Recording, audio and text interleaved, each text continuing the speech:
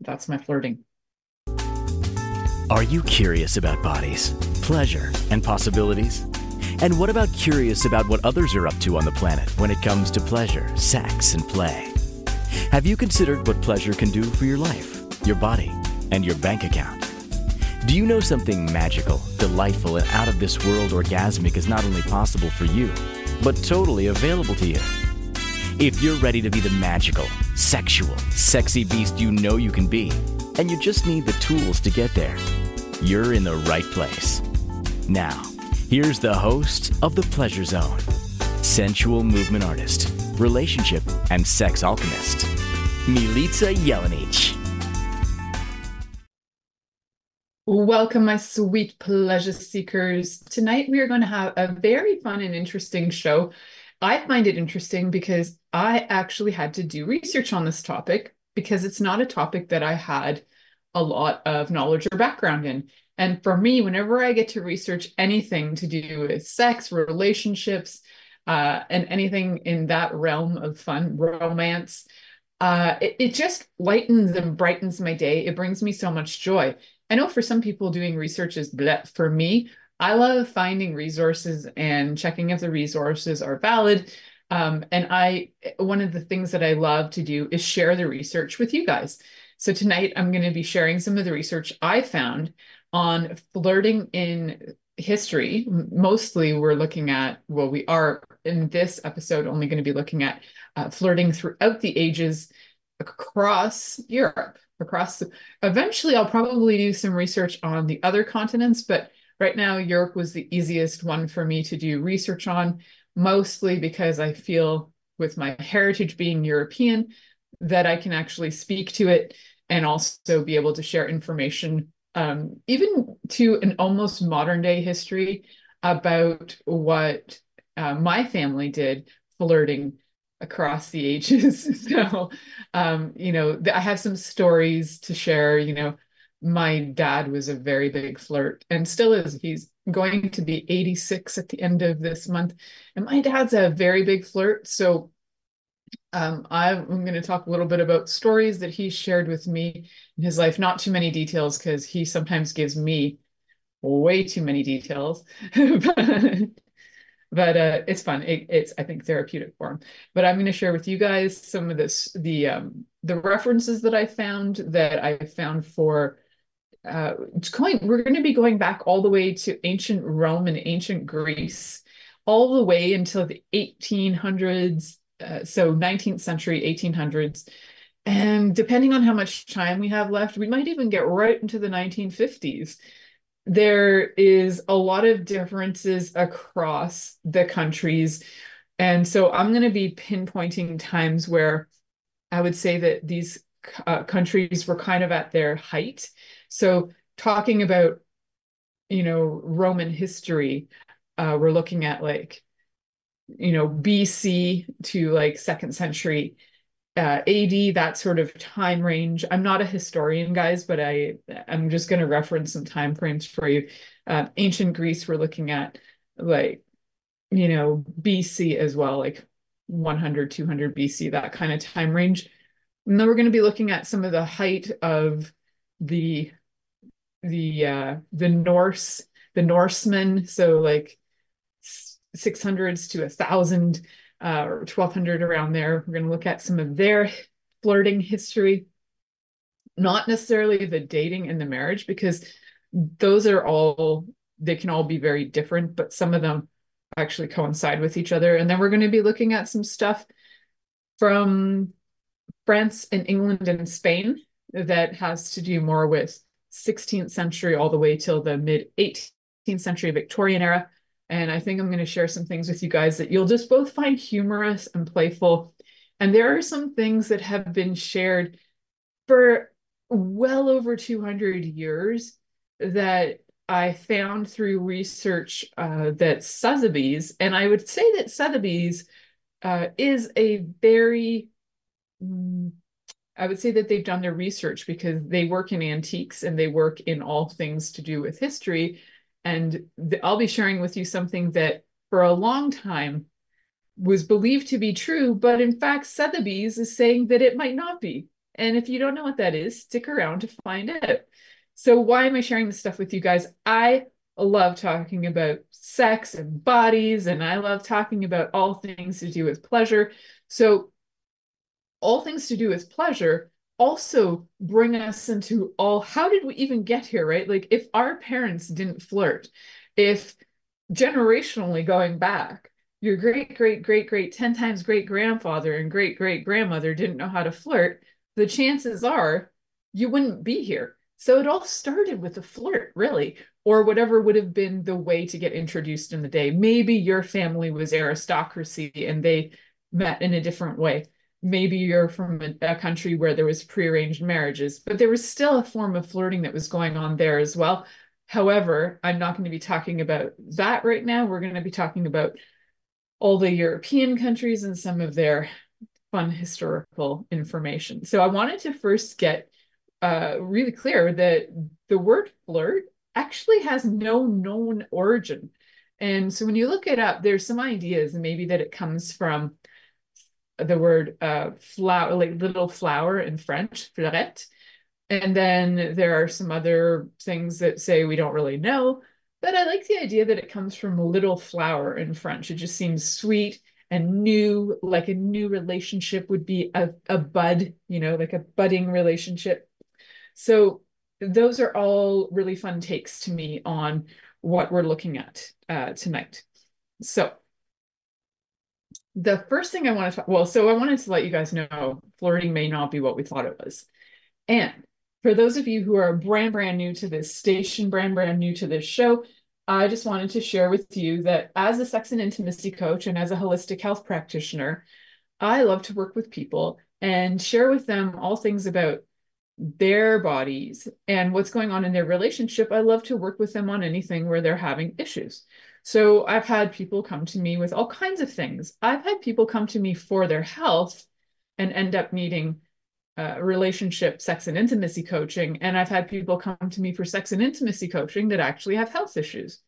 And some fine examples are, if you happen to have like erectile dysfunction and it's affecting your relationship and you're coming to me for how do I get more intimate with my wife? Well, I've got lots of tips and tools for you on how you can do that, even if you have erectile dysfunction, and some key things that you can go and ask your doctor to check on for you before taking and popping some pills that are going to probably affect your liver and your heart and a whole bunch of organs.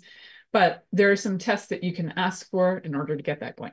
So that is what I love to do. I love to work with people on their health in a holistic way, and I love to work with people in sex and intimacy as well in a holistic way. So tonight I'm sharing with you flirting, and there are some fun stories about flirting, guys. So I want to take you all the way back to ancient Rome. Now, the references I'm giving you, I don't know if the ancient Roman references come before the ancient Greek references or vice versa. I'm going to go with they were around the same time. So we're looking at the ancient Roman times. There were a few things that were going on in ancient Rome that would have indicated that somebody was interested in you. And one of the articles I read, which was really fun, it was an article that was written about the art of love, and in Roman, and forgive me if I'm not saying this right in Latin, ars armatoria, or ars, ars amatoria. I might be saying that wrong, so apologies. There was a book written way back in 2nd century 2 CE, so 2nd century Common Era, before AD, right?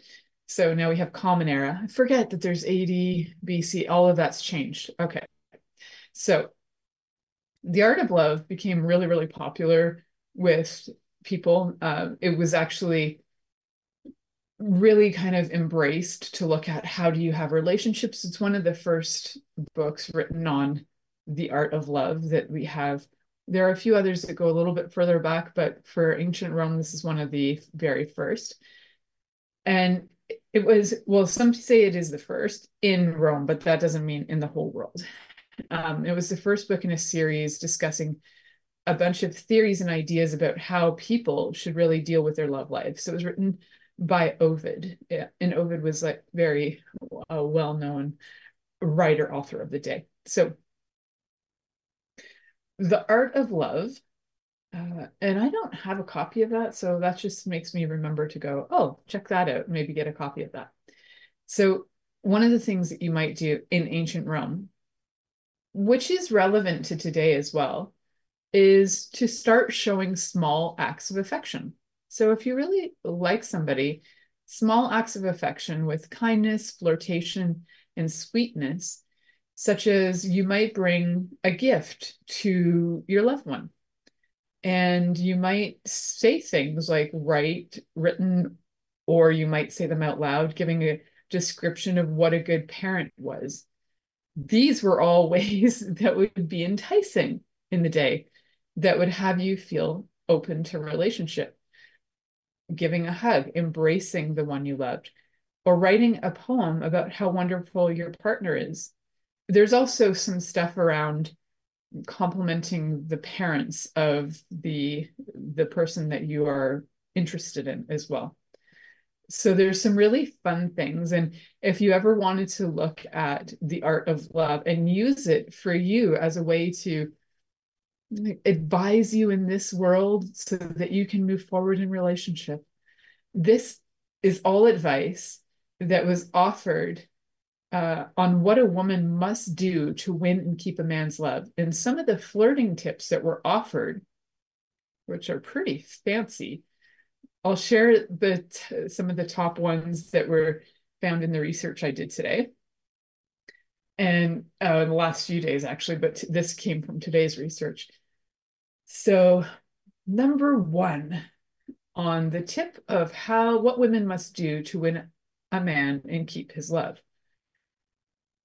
And keep in mind that in Roman times, it was actually really common for people to have to be bisexual, to have bisexual relationships, to have orgies, to have all kinds of things.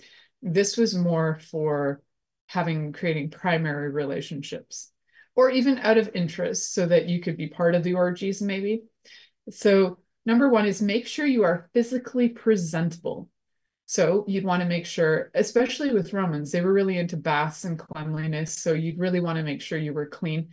This actually is true for a few of the cultures we'll be looking at, the countries and cultures we'll be looking at today, is they were very much into hygiene, which for a lot of people, I think is surprising when they think of people prior to like 1950 maybe, or they just think, oh, they were all dirty and they must have all smelled because nobody had deodorant and everybody, and in the 1700s they didn't wash, but they actually had their own variations of hygiene, and they were not really interested in smelling really bad, and they would do things like wear perfumes and things to smell good.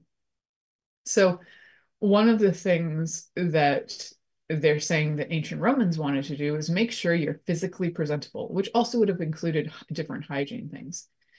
So one of the things that a man should do, so he should also be physically presentable. So the woman should be able to receive some of these things from the man, because the Art of Love was written for heterosexual relationships, but I'm sure that lots of people have referred to and used these tools in all kinds of relationships. So use flattery. And flattery, when you look at this list, actually, you're going to find that a lot of it relates to the 5 languages of love. Like flattery is the same as, words of affirmation. And then there's like, don't forget her birthday. That's also can be quality time together, right? So don't forget her birthday. Don't ask about her age. Learn how to sing and dance, because women find those skills attractive in a man. Write her beautiful poems. Make promises. Well, don't just make promises. I want to add a little addendum to that one: make promises and keep them. So they don't have that part in there. They just have make promises and keep them. And go to the theater, because it is a great place to pick up girls. Now, this is great, guys. Go to the theater to pick up girls. Now, where would you go these days? You could actually go to the same places. You could go to the theater. You can go out and do that. And I just like to say theater that way because it's more fun. Drink wine. It gives you courage. If you want to be loved, be lovable. So these are fun, great tips from Ovid's book from ancient Rome, from second century um, of the Common Era. So Common Era, yes, not BCE, not before the Common Era, CE. So second century. Now getting clear on those new terms, and yeah, and so when we come back from break, we're going to talk a little bit about ancient Greece. There isn't a lot of how to flirt that I found from ancient Greece. There's a lot of things on the many different variations of love from ancient Greece, and we're going to talk about one of them that I think is akin to flirting. So we'll talk about that when we come back from commercial break. You're listening to The Pleasure Zone here on Inspired Choices Network, and we'll be right back after this commercial. Are you secretly a voyeur, wondering what's going on in other people's sex lives? What if now is the time for a totally different sexual evolution? Are you interested in people who are pioneers of different sexual and pleasurable practices? Lean in now with Milica Jelenic, where she will entice you and your body to know your own pleasure zone. On the Pleasure Zone radio show with sensual movement artist Milica Jelenic, you'll receive tools, inspiration, and a foundation to allow yourself to receive more in your sex life, and quite possibly other areas of your life as well. Listen for the Pleasure Zone with Milica every Monday at 8 p.m. Eastern Time, 7 p.m. Central Time, 6 p.m. Mountain Time, and 5 p.m. Pacific Time on InspiredChoicesNetwork.com.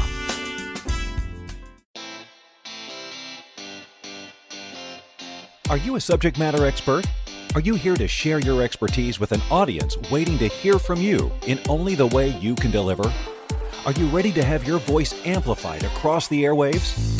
Inspired Choices Network has a global radio platform streaming to millions of people across the world. Professionally produced and supported by an accomplished team every step of the way, you can broadcast from anywhere in the world, knowing your voice matters, and we ensure it is delivered with ease and efficiency. Eager to hear your message, the world awaits. Contact us today to become an Inspired Choices Network radio host. Email become a host at inspiredchoicesnetwork.com. This is The Pleasure Zone with sensual movement artist Milica Jelenic. To participate in the program today, join our live studio audience in our chat room at inspiredchoicesnetwork.com. You can also make the choice to ask or comment by email. info@milicajelenic.com. Now, back to the program. Welcome back, my sweet pleasure seekers. Tonight we're talking about flirting. I'm just wondering how many of you out there are avid flirters, you love flirting. What is the purpose behind your flirting? I think throughout the ages, the whole purpose of flirting has changed a lot. Back in the day, the flirting was intended to get you into a relationship, that was intended to get you into marriage, that was intended to get you into something that was stable, to perpetuate life and all that jazz. And now flirting can just be something that's fun and playful, brings a little energy and helps you feel better about yourself, but it doesn't have to go anywhere. Where flirting before, as reading this book from Ovid on the art of love, reading some information for you guys from that, it looks to me like, if we look at this, that everything is intended to get her to swoon the lady so that she falls in love with you and she's your forever person. Now, I haven't read the entire book on the art of love, and I've only read excerpts from it. So I am actually curious, and I'm going to get it. And I'm going to listen to that or read it, and I'm going to find out if there's more information in there on what is intended with flirting, what is intended in general in relationships, and what is the purpose of relationships back then. Was it always to get married? Was it to create alliances? Because a lot of times it was for creating alliances, especially with aristocracy. So I wonder if that was true in general with people. You know, if you happen to be a farmer and you have, some stock that you're growing and your neighbor is growing some other stock that you're not growing, maybe, if your kid's married, then you can share the land and create more wealth. I don't know. I didn't read that part, but a lot of times it did have a lot to do with what was going to be beneficial for the future.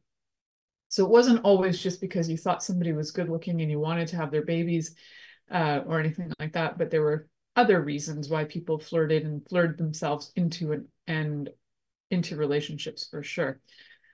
So, so then what happens? So we're talking a little bit about ancient Rome, which is kind of fun, great tips. Take some of those tips into your everyday life, whoever you're flirting with. I think they're really great.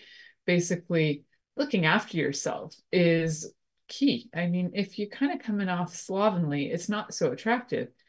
And to remember things about your partner is really attractive too, like remembering their birthday and doing things with them, quality time, singing and dancing, because back in the day and back in Roman times, that was the cool thing to do. But nowadays, it could be anything. Maybe you're into skeet shooting and you and your partner want to go skeet shooting. It's having that quality time together is really fantastic. And as much as it might not be your top love language, everybody has all the love languages that speak to them. Just some of them are more primary than others. So, whatever it is that you have in common, it can be really helpful to nourish that. Writing beautiful poems is still lovely, and I still think that saying things that are lovely to your partner can definitely enhance the relationship. Some people aren't into poetry though, so you might, write a rap for them, which is still poetry, but with a whole different uh, beat to it. And you might write them a book, or you might just write them a letter. And anything would be really lovely that is, words that are affirming, right? So, like I mentioned, if you are going to make promises, nowadays, definitely, if you're going to make a promise, stick to it. Integrity is super sexy. That is what I have to say. Integrity is sexy. You say something, stick to it. Do it, be it, all that jazz. So, we're going to talk a little bit about ancient Greece, and this comes from the BetterHelp website that when I was looking up how did they flirt in ancient Greece. The BetterHelp website was giving a lot of great tips on how the ancient Greeks viewed love and the different kinds of love they had. So we've talked about four of the main kinds of love that the Greeks had, but there's now been more words that have come up. I think now there's 7 or 8 that they talk about. And this is one that I had not talked about in the past and actually just learned about. And it's one of the many Greek words of love. It's ludus. And I think I'm pronouncing that correct. Apologies to the Greeks if I'm not. Ludus. And to the Greeks, ludus was a type of playful love that was indicated by playful behavior and budding feeling. So to me, when I read that, I think that feels very much like flirting, does it not? So it was often used to describe puppy love of a new relationship or a crush, and a relationship built on ludus typically did not lead to committed relationships. So it was really just playful fun and exciting to get things going. Yeah. So I kind of have a thing about Norsemen, Vikings and Norsemen, by the way, are not the same. Not every Norseman was a Viking, but every Viking was a Norseman. All right. Okay. So this is from a history that was called History Collection, and the Vikings. The history of the Vikings on here was very fascinating, and they did refer to them mostly as Vikings. But I'm going to also just keep this as just to be aware that this was Norsemen in general, the Norsemen. So one of the things that was really key for the Norsemen was to be able to meet and talk. So it was a way to start to form and forge relationships. But there were also, and that's really common, right? You just want to meet and talk. So one of the things, though, that's really fun is that if a woman or a girl wanted to show a guy that she was interested in him, that she liked him, what she needed to do was she needed to make him a shirt.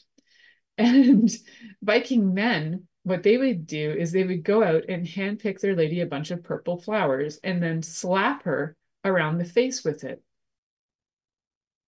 Yes, that's what the history lessons are saying on this. I love the idea of flowers, Vikings, but what up with the slapping on the face? I don't really know the why behind that, but that is part of the info that is out here. If any of you are historians and you specifically study Norse history and you have info on the Vikings and the Viking men, is this actually true? I couldn't find any evidence against it. And this is on a history collection site where these people are historians. So I'm thinking it's true. Fascinating. The other thing that I liked was that, he gets a shirt, but she gets a slap. I like it, but I don't like it. I think it's both funny and sad at the same time.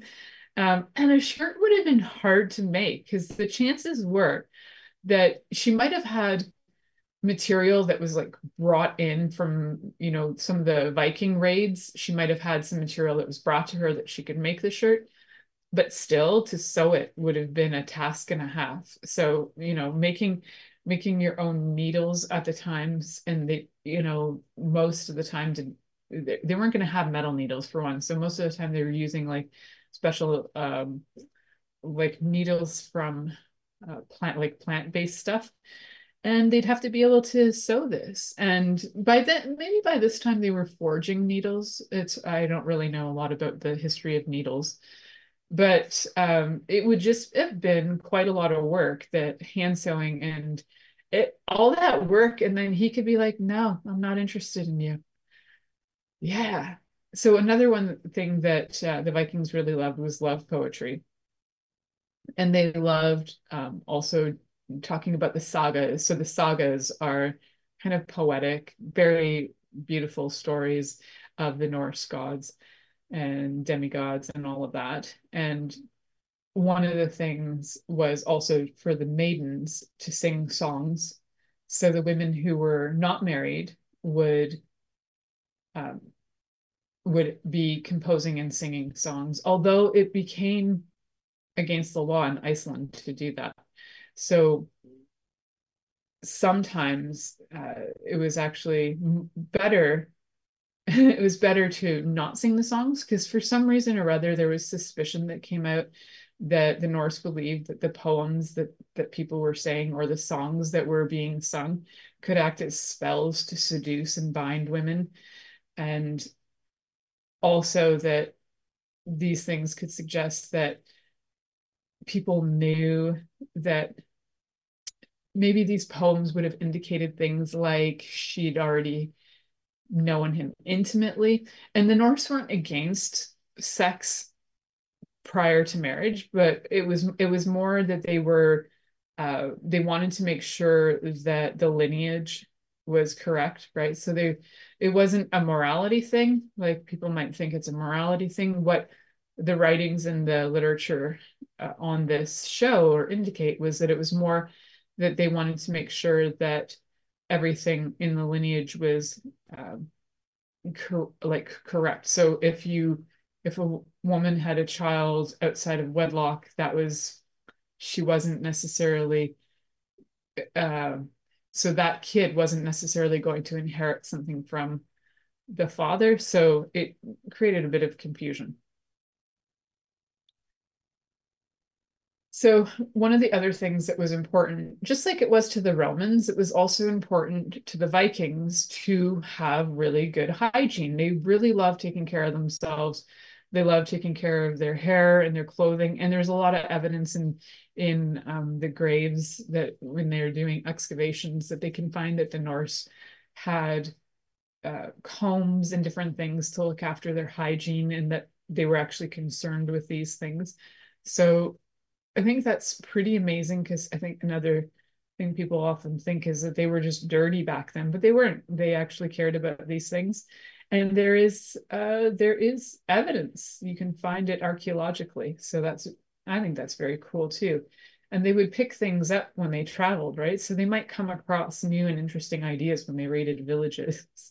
And hygiene was, because it was so important to them, the hygiene of their hair was important, but also their bodies. They had washing bowls, even though it was kind of gross because it kind of shared the washing bowls, and they would like clean all of their stuff out of there, they assume. And at least they were washing somewhat, is probably better than sitting in dirt. And it was actually kind of seen that the Norse were probably the cleanest people during the Dark Ages, according to there was a cleric, John of Wallingford, and he noted that the Norse bathed weekly on a Saturday, and that was not common for people to be doing that at the time. They weren't filthy, but they definitely had, so because they wore layers and layers of clothes, they didn't necessarily wash their outer clothes, but they would often wash their underclothes. And they would, because you would have, several layers of them, you would wash what would be like a thing that was like a nightshirt. You would wash those things. And so you didn't smell as bad as maybe we think they did. And they probably cared enough to wash their parts. So they would do like a bowl bath, right? You might wash your face, your pits. I call it a whore bath. The face, the pits, the crotch, the butt, your feet, your whore bath. You're going to have one of those, and then you're going to be relatively clean. And that's what they did. They got themselves cleaned up. So hygiene was a part of it. And if you were showing up clean, then probably you were going to be a lot more attractive. So if you want to go back to Norse times and start dating, guys, what are you going to do? Grab some purple flowers and slap the person you're interested in across the face with those purple flowers. And ladies, if you're interested in somebody, make them a nice shirt. I think this tradition could be fascinating. And what would it be like today? If you're slapping people across the face with flowers, you're probably going to get orders against you to not come near people. If you're giving people shirts out of nowhere, that could be nice, but you could be considered a bit cuckoo. So sounds like it could be a fun experiment if you're into what would it be like to date as a Norse? Go ahead and find out. I'm not saying go slap people with flowers. If they have a flower fetish and they're into being slapped and simultaneously they like them both, fantastic. But they might not. So definitely that's one to consider before going out and doing it for sure. So when we come back, we're going to be talking about some mid 16th century. We're just going to jump ahead a few centuries, and we're going to talk about some mid 16th century flirting that I came across some information there that I found fun, and also that I found was super fun because as we move in from the 16th century into the 17th, 18th century, this is where we start to discover the things that I thought were real and true until today when I did some research on Sotheby's. All right. So, and who knows, makes me question all my reality. All right. So if you are interested in hearing what on earth that is, fantastic. Stick around. You are listening to The Pleasure Zone here on Inspired Choices Network, and we'll be right back after this commercial. Are you secretly a voyeur, wondering what's going on in other people's sex lives? What if now is the time for a totally different sexual evolution? Are you interested in people who are pioneers of different sexual and pleasurable practices? Lean in now with Milica Jelenic, where she will entice you and your body to know your own pleasure zone. On the Pleasure Zone radio show with sensual movement artist Milica Jelenic, you'll receive tools, inspiration, and a foundation to allow yourself to receive more in your sex life, and quite possibly other areas of your life as well. Listen for the Pleasure Zone with Milica every Monday at 8 p.m. Eastern Time, 7 p.m. Central Time, 6 p.m. Mountain Time, and 5 p.m. Pacific Time on InspiredChoicesNetwork.com.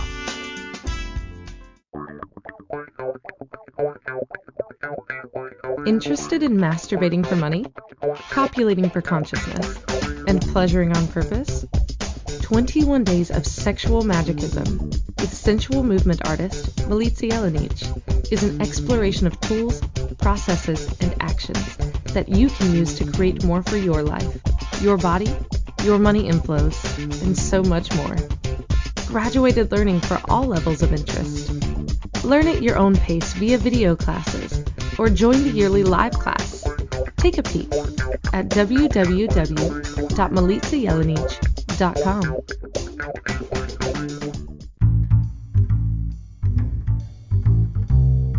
How wonderful would it be to carry your favorite Inspired Choices Network host with you throughout your day?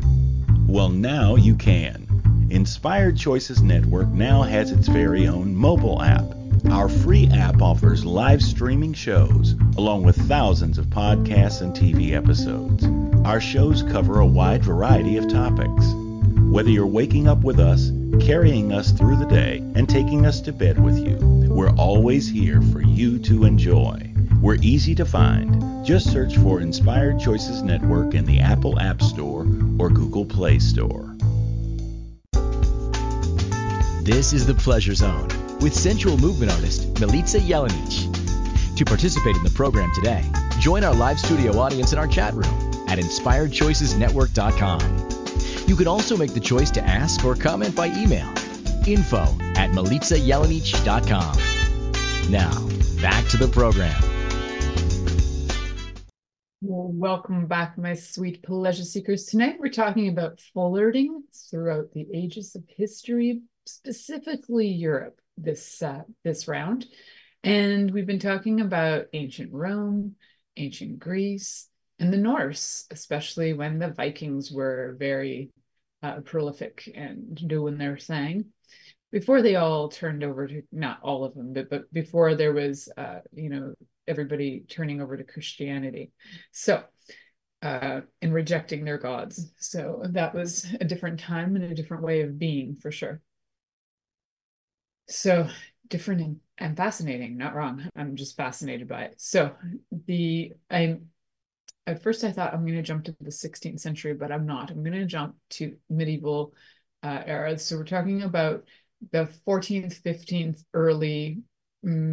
maybe early 16th century. So during this time, if you were interested in somebody, the chances were that they were somebody that you knew, and you probably grew up with them. They were probably going to be somebody around your age, because people weren't traveling a lot then, especially if you were like not nobility. If you were just a regular old person living in a regular old village, you might be living in a village that has maybe 100 people in it.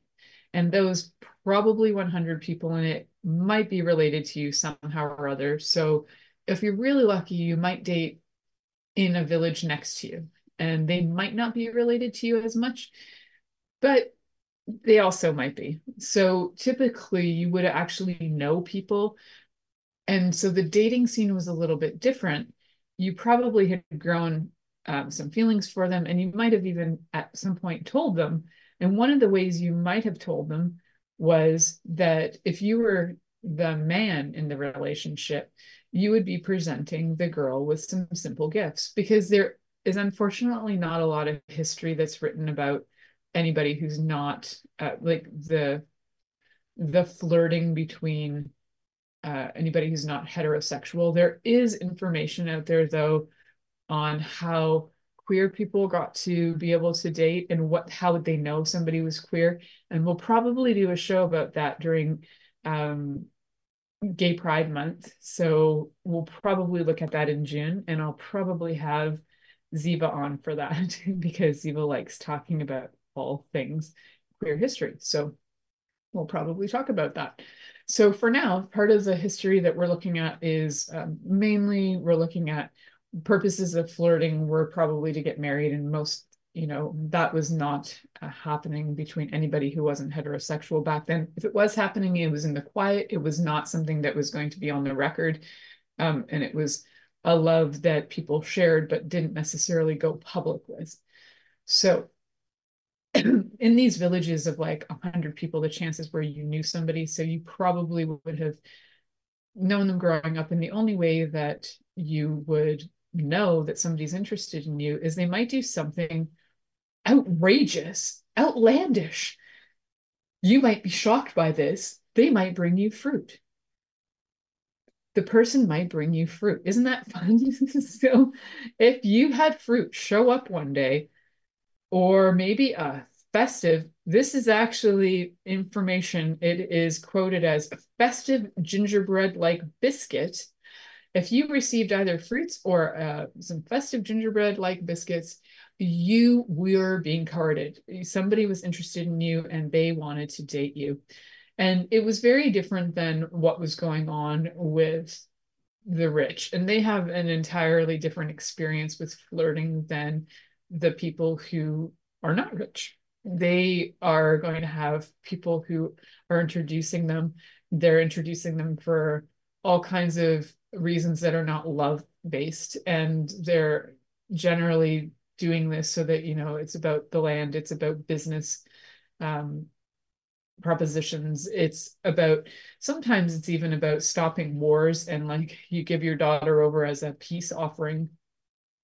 The people loved each other, but here's my daughter and 5 cows. Let's have peace. That's kind of where things led a lot of the time. So whether they didn't even really necessarily need to flirt their way into relationship, but that society also had a form of flirting, which we will talk about. And and there were also people who would have uh, different relationships than maybe we assumed. It was actually very encouraged at times later on in the 17th, 18th century, especially the 1800s, so 19th century, that uh, that people were actually very encouraged to have romantic relationships with people of the same sex. And it was not just accepted, it was encouraged. So some of these relationships ended up being quite deep, and they led to things. And the idea was, as long as they didn't interfere in you having children and, carrying on the bloodline, that was fine. As long as you just kept your love at bay somewhat, and you didn't get overly involved or leave your partner, because your husband or wife, because of your romantic relationship, that was fine. It was acceptable. And that's true for a lot of the stuff historically. Like even looking at like affairs, a lot of times it was like, okay, they had an affair, as long as you don't be public with it, and as long as you're not spreading rumors or having babies outside of marriage, okay, that's just do your thing. Let's not talk about it. But then if you were doing it publicly, you could get caught and killed. So better to keep these things really under in the private, not the public. Yeah, different jurisdictions for love. So going back to, what did you get in a medieval village if somebody was interested in you? You got yourself some gingerbread-like biscuits and a nice piece of fruit. So moving on from that, I want to tap into a little bit of the 16th century, because and that class really matters a lot at this point in Europe. There's a huge division. You've got your peasants, you've got your aristocracy, and they all deal with life very differently. The middle class by this time hasn't even really come around. Looking at the 16th century, where, and again, I'm not a historian, this is just from stuff I know because I like watch stuff, but if I'm wrong, let me know. I'd love to hear your take on that. So 16th century. 16th century flirting was very interesting because the word flirting was not referred to what we thought it was referred to. So even before, they not necessarily had a word for what they were doing. They were trying to get involved in courtship. And so they were showing interest. And now this word flirting starts to get used. And in the mid 16th century, so we're talking like 1550s, flirting referred to what we now would call turning up your nose. So a flirt itself was like making fun of somebody, being a little sarcastic, bringing out some comments that were not necessarily kind, nitpicking, complaining. Um, it wasn't, and like, it wasn't even very nice, or just like sneering at somebody. That was considered flirting until around the same time a switch happened.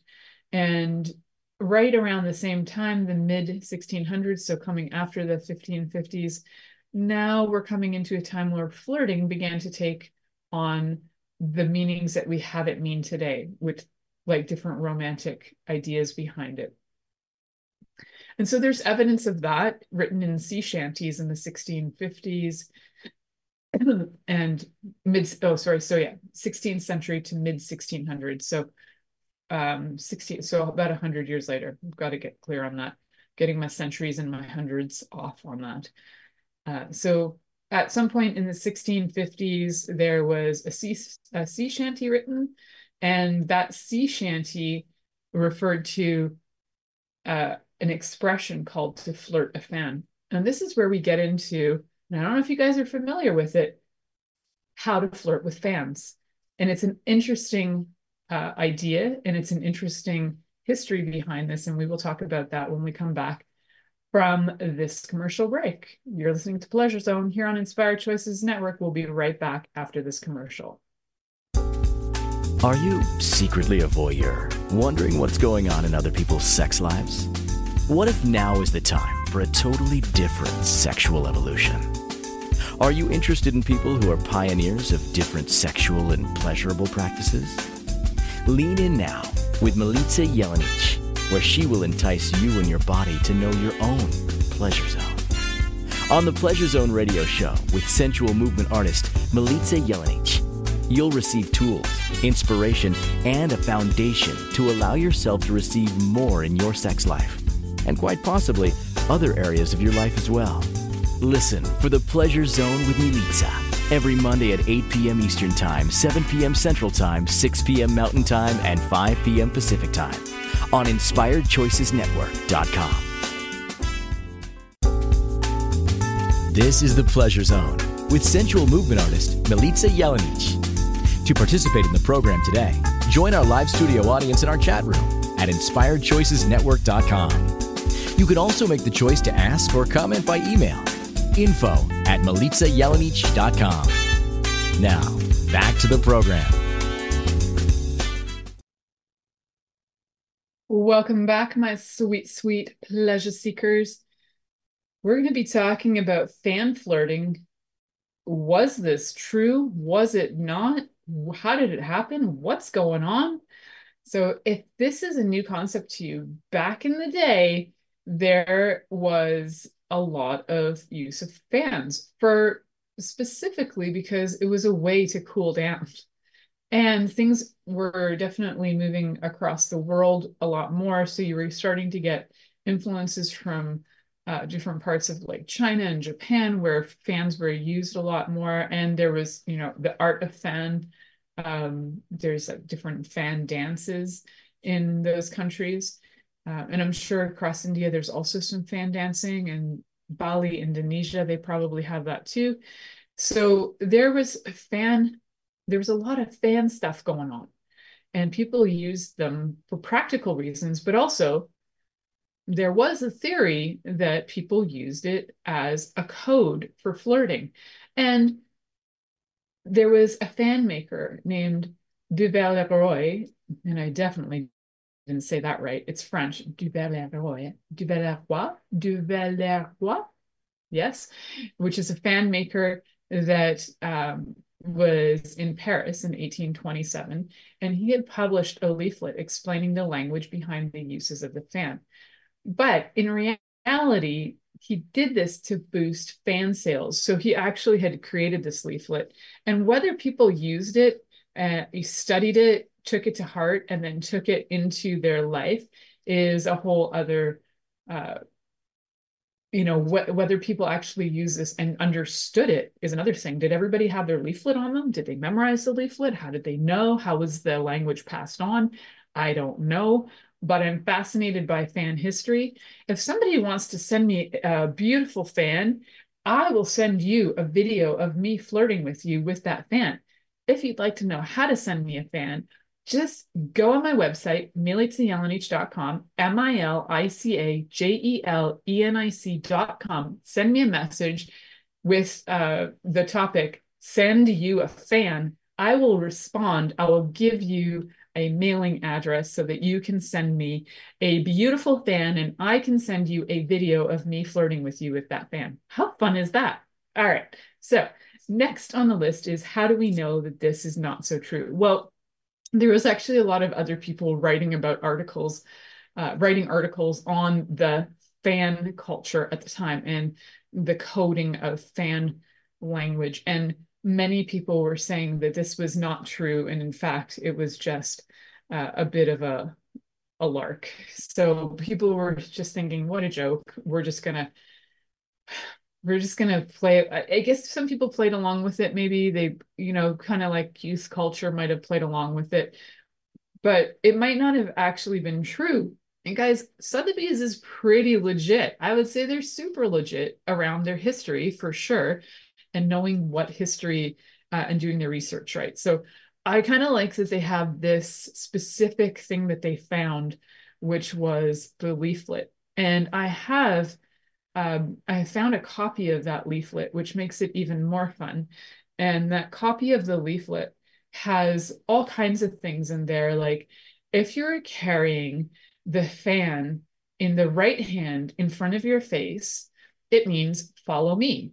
If you're carrying your hand in your left hand in front of your face, it means that you're desirous of acquaintance. If you are placing it on your left ear, it means I wish to get rid of you. And if you are drawing it across your forehead, it means you have changed. Twirling it in the left hand, which I can't twirl this one, means we are watched. Carrying it in the right hand means you are too willing. Drawing it through your hand means I hate you. Twirling it in the right hand means I love another. Drawing it across your cheek means I love you. Presented shut is the question, do you love me? Drawing it across your eyes, I am so very sorry. Touching the tip with your finger, I wish to speak to you. Letting it rest on your right cheek, yes. Letting it rest on your left cheek, no. Open it and shut it, you are cruel. Dropping it, we will be friends. Fanning slowly, I am married. Fanning quickly, I am engaged. With the handle to lips, kiss me. Open wide is wait for me. Mine won't open wide. Carrying it in the left hand open, come and talk to me. Placed behind the head, don't forget me. And with the little finger extended, goodbye. How fun is that? Who doesn't want to flirt with fans? I would love to flirt with a fan for you and get all fancied up and get flirting with fans, because that is delightful. And I would love to know how you would love me to flirt with you with a fan. And let me know. Send me a fan. Send me a beautiful fan, and I will send you a beautiful video flirting with you with a fan. Now that is an offer. I don't know who can refuse it. So what did we learn today, guys? I didn't even get to like the 19th century and the 20th century and the 21st century, because you know what? Flirting and relationships have changed so much in a way, and yet not a lot in a way, in the last 200 years. We have a lot of things that are true still to this day, but actually we've become a little bit more prudish than we ever were. And in some ways we become very negligent and less careful. So we have like a mixed bag going on, and it's definitely changed in the last 200 years. So when I've skipped a few hundred years in here and there historically, I think as certain technologies change, as we have more access to more people, as we travel, as we tap into other cultures and we learn things, flirting changes throughout history. So whether flirting changes because you go to one country and they flirt one way, and where you're from, they flirt another way, you can get a lot of mixed information. You can actually travel across, you could probably travel across the Balkans, I'm going to use as an example, and you could do things that would have some people think that they're going to marry you, and you could do those same things in France and somebody would think that you were scum of the earth. So depends on where you go. If you are traveling, it's good to know the etiquette of the country that you're going to in terms of flirting, and what, if you do this in some country, you might be engaged to somebody. If you're sticking your finger on your eye or near your ear, and all of a sudden you don't know, that's like fan Thank etiquette. You for listening to The Pleasure Zone with sensual movement artist Milica Jelenic. The Pleasure Zone returns next Monday at 8 p.m. Eastern, 7 p.m. Central, 6 p.m. Mountain, and 5 p.m. Pacific on InspiredChoicesNetwork.com. We hope you'll join us. Until then, have the best week of your life by choosing to be turned on and tuned in to your body. Have the best week of your life by choosing to be turned on and tuned in to your body.